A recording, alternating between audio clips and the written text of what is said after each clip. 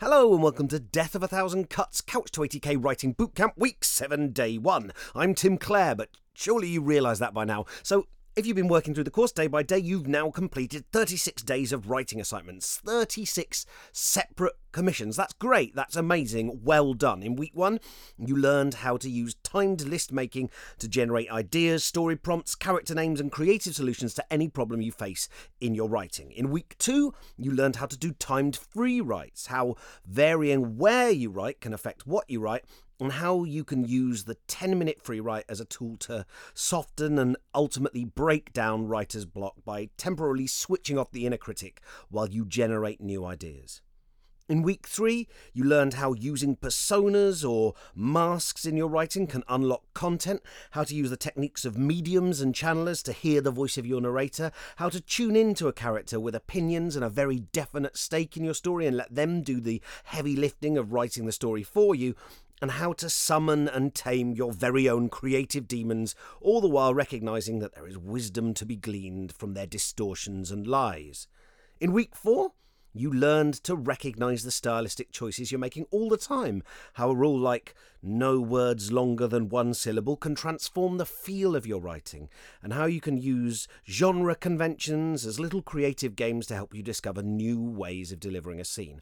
In week 5, you did some work finding out what emotions come easiest to you when you write, and which ones you find hardest, and then you looked at handling strong emotions in writing, either by writing about positive emotions and trying to find ways of capturing them, or by reflecting on the biggest traumas of your life and working to connect a detailed account of what happened with your feelings then and now. As you learned, linking those two key elements, detailed events and the emotions arising from those events, not only produces solid writing from a compositional point of view, but has the power to affect significant and lasting improvements to your mental and physical health. Finally, in week 6, you did some intensive training on metaphors and similes. You learned why metaphors are generally more powerful than similes. You learned a simple technique for revitalizing cliched, worn-out abstractions like love or the moon. I realise the moon is not technically an abstraction, it exists, but you get the idea anyway. You experimented with mutating other writers' language into brand new stories, and then you drilled down into the metaphors you used to describe the writing process itself and what assumptions might lie behind those. Heavens above, that's a lot of stuff. And you might like to take a moment to reflect and notice just how much information you've taken in and how many new skills you've started cultivating. And not all of this will have been new to you, and some ideas you may have bounced off of, some techniques you may disagree with, some of the exercises you may have found horrible. That's fine, that's great. I appreciate it's not intrinsically fun in the moment, but as long as you found most of it interesting, that is the kind of percentage that's the batting average we're going for. As long as it's stimulating you to think about these things and work out what your positions are, because you might not have even considered them before or had to articulate them in any kind of detailed way. As long as you're thinking about what you want your writing to do and you're practicing actual writing while you have all these thoughts, you're golden, right? Every exercise you do, you're getting stronger, you're building muscles, and that little demon that says there's no point writing, you can't do it, you'll fail, you don't deserve it. Every time you write, you're punching them in the face or giving them a little bowl of warm milk and a biscuit to soothe their nerves, whichever of those two metaphors suits your temperament best. And now, you're going to start work on a novel. Now, I realised at this point in the podcast, originally, I went off on a long diatribe about the different stages you might be at, and I just went on and on for ages. So to honour your time today, I'm just going to park that for a moment. We will come back to that. I just want to say, I know you may already be working on a novel. You may have just a few scratchings of ideas that are years old, or the very idea of attempting a novel may have never crossed your mind until you started this course. It may seem even now like an impossible and presumptuous dream for other, better people. And I'm not saying your life will be in any way diminished if you choose not to complete a novel. It just won't. You're amazing. But this is the Couch to 80k Writing Bootcamp. That was not just a clever name. And I have offered both implicitly and in actual recorded words that I will get you from wherever you are to being ready to finish a novel. Whether you take that forward after we part, that choice is another glorious freedom of your being alive and being a sovereign human being. But I'm going to open up that choice for you. That is a door I'm going to push open. If you didn't have the freedom not to choose it, it wouldn't be a choice. It would be an embedded subliminal command. And trust me, I'm not giving you, by the honours, secret directives through backmasked orders. So for this to happen, you're going to need to decide what your novel's about. Or at least what it might be about. Because this is the thing, whether you're 2/3 through a first draft or you've no idea what to write about at all and horrified that I'm ploughing on with this isn't what I got in for. I wanted fun little exercises daily and now you're calling me out on my bullshit. Whatever, with any sort of plan, you don't want to be locking yourself down and crushing the mystery. If you do plan too rigidly, you're just writing yourself a list of chores. Hey, future me, do this, then make this thing happen, then move this imaginary person all the way to here. Make it good, though, then make them be like, oh, wow, I'm having a revelation and developing as a character. Then a bad thing happens, and so on and so on. You're not qualified to plan a novel in detail before you've written it. If past you is planning the novel for imaginary future you, that's the shittest person to give that job to, because they know the least about your novel. So there's a future you working through it, constantly having to follow the dictates of an idiot who did not know what was happening, right? Who's less intelligent than future you, right? Future you will know more than you now, because you've no idea how those scenes play out on the page, if they're alive and gripping, or if they even make sense. Sometimes you come up with a plan and you go, okay, they're going to go in here and they'll see the statue and they know they're going to steal it. So what they'll do is they're going to cause a distraction by pulling down a bookcase. And then you get to the scene and you go, that's fucking stupid. Why would they take that risk when they can just wait till these characters are out? And you can tell, a lot of prolific novelists, you can tell that they plan their things rigidly because characters get to those scenes and then clearly the novelist, having enough sense to see that this scene does not make sense, it does not make logical sense, has to insert a line going, she could wait until the people had gone out, but no, she'd got here now, and if she did that, she risked leaving it too long, and she realised that probably the best thing, and you know that they're making the character have a bunch of internal thoughts to cover up the fact that their plan is fucking bullshit. And sometimes scenes are just dull. Scenes that you thought would be exciting just don't catch fire on the page. Or you come up with a much better thing, and if you're stuck in that plan and you come up with a much cooler thing to happen, hey, what if they did this? Well, if you're married to your plan, you can't take advantage of that, and so you have to take your worst idea or your third best idea instead of making the novel the exciting, surprising. And also, if you do follow the plan, and that was the plan you came up before you'd even written the novel, your reader will probably be able to guess what happens as well, because you probably went with some things that felt intuitive, but were actually just following established tropes. So the chances of it being original are small as well. All of those reasons are why you should be very wary of being a super duper kind of mega scaffold intricate planner. On the other hand, if you do no planning, and I know plenty of people who try and do this, very few of them have ever successfully written a book, but they've certainly had a go. If you do no planning, you're just dumping future you in the forest at midnight with no map, no torch, no supplies, then just peeling off in your 4x4 yelling, enjoy your holiday. It might be exciting for the first hour for future you, but after that you'll feel tired and achy and bored, and you won't know where you're supposed to be going, and you'll wonder if you're going in circles, and you have no idea how far you are from your destination, or what your destination even is. You know, the very opening of it is always so exciting for that. I know so many people who can really, really enjoy the buzz of that first bit of writing with no idea. They come up with a cool first line and then they're just following the story going, what will happen next? It rarely works without some serious stamina behind it, or having a character who you've really worked out what they want and need, and you've really got a sense of the world. And sometimes you can do that, but that is still planning. So today we're going to embrace the temperate and fertile land between these two extreme polar regions, the realm of possibility. You're going to write about your novel. Either the one you're already working on, the one you've always wanted to work on, and it's kind of been in the back of your head, and come on, admit it, you do have one. You're just scared of placing it under the killing jar of your ineptitude and watching as those beautiful flapping butterflies of amazing plots and characters and set pieces die one by one in front of you. You'll be fine, don't worry. You will cock it up to begin with, but cocking it up is a kind of wall of fire you have to march through to get to the other side of, oh, actually, this isn't that bad. You're going to write about, and actually, look, could even be your novel you haven't thought of, that's fine. You're going to cover everything from the characters, the setting, the important, cool scenes, right down to the big themes, or even the title. And you're going to start each sentence in this rough plan with the words, it might, or he might, or she might, or they might.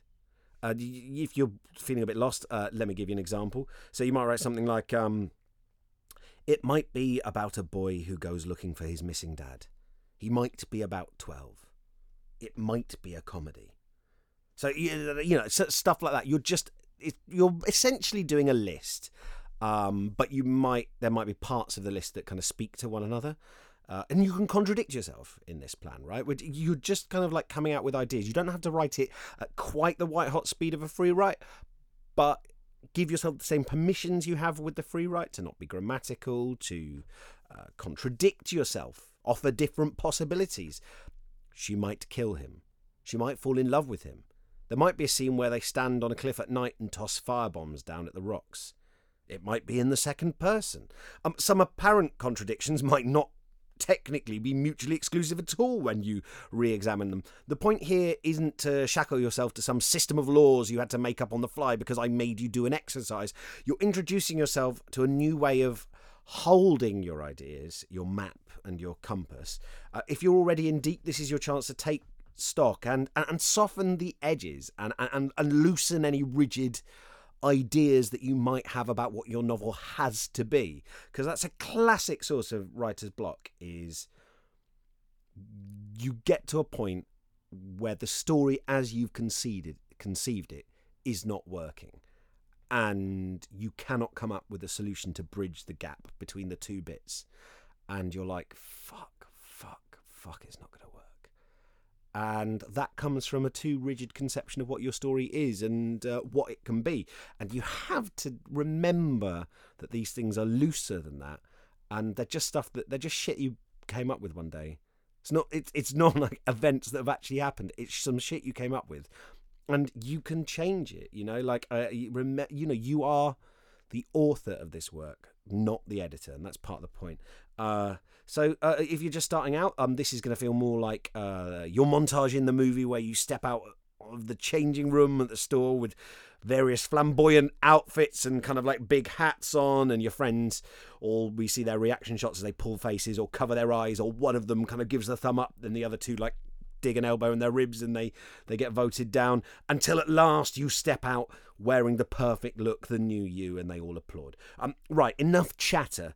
10 minutes of rough planning in the form of mights. It might, he might, she might, they might. Are you ready? Good. Go.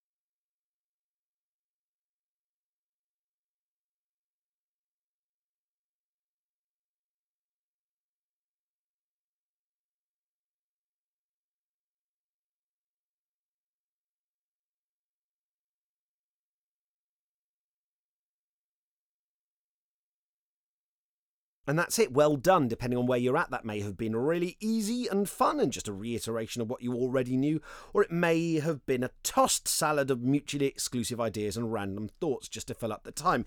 It may have felt grueling to have to kind of start committing to that. You know, 'cause it might make you start admitting to yourself that you are going to try and write a novel, and that can be a scary / embarrassing thing to do.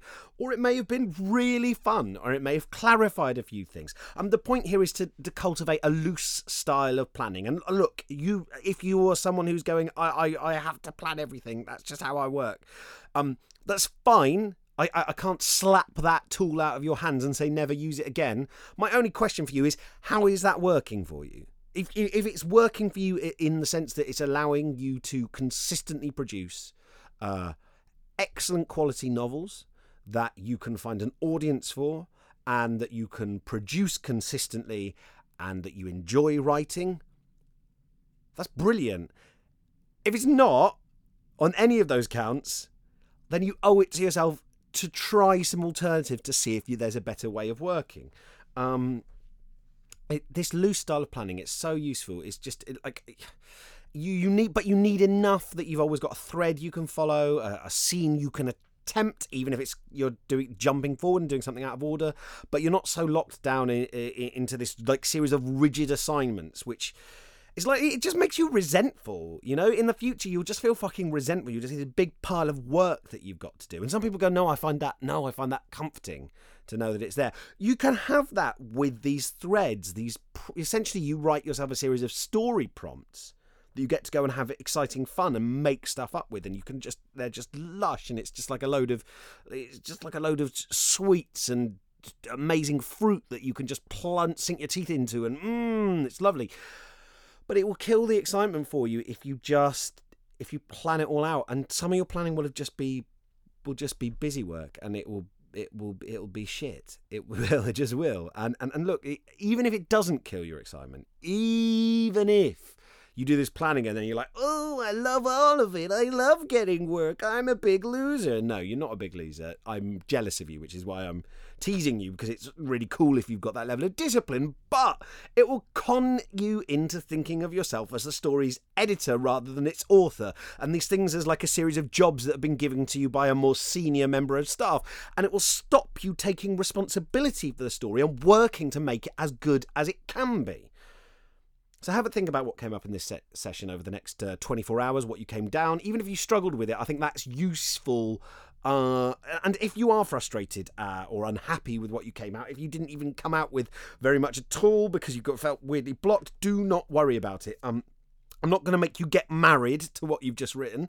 We're going to practice the process of taking raw ideas over the next few days and turning them into bits of novel. So if this is something that you know you'd never want to work on, that's great, because it frees you up to do the next set of exercises, knowing that it doesn't matter if you stack it and fuck it up, because this is just a kind of proof of concept. Right, take care, and I'll see you tomorrow.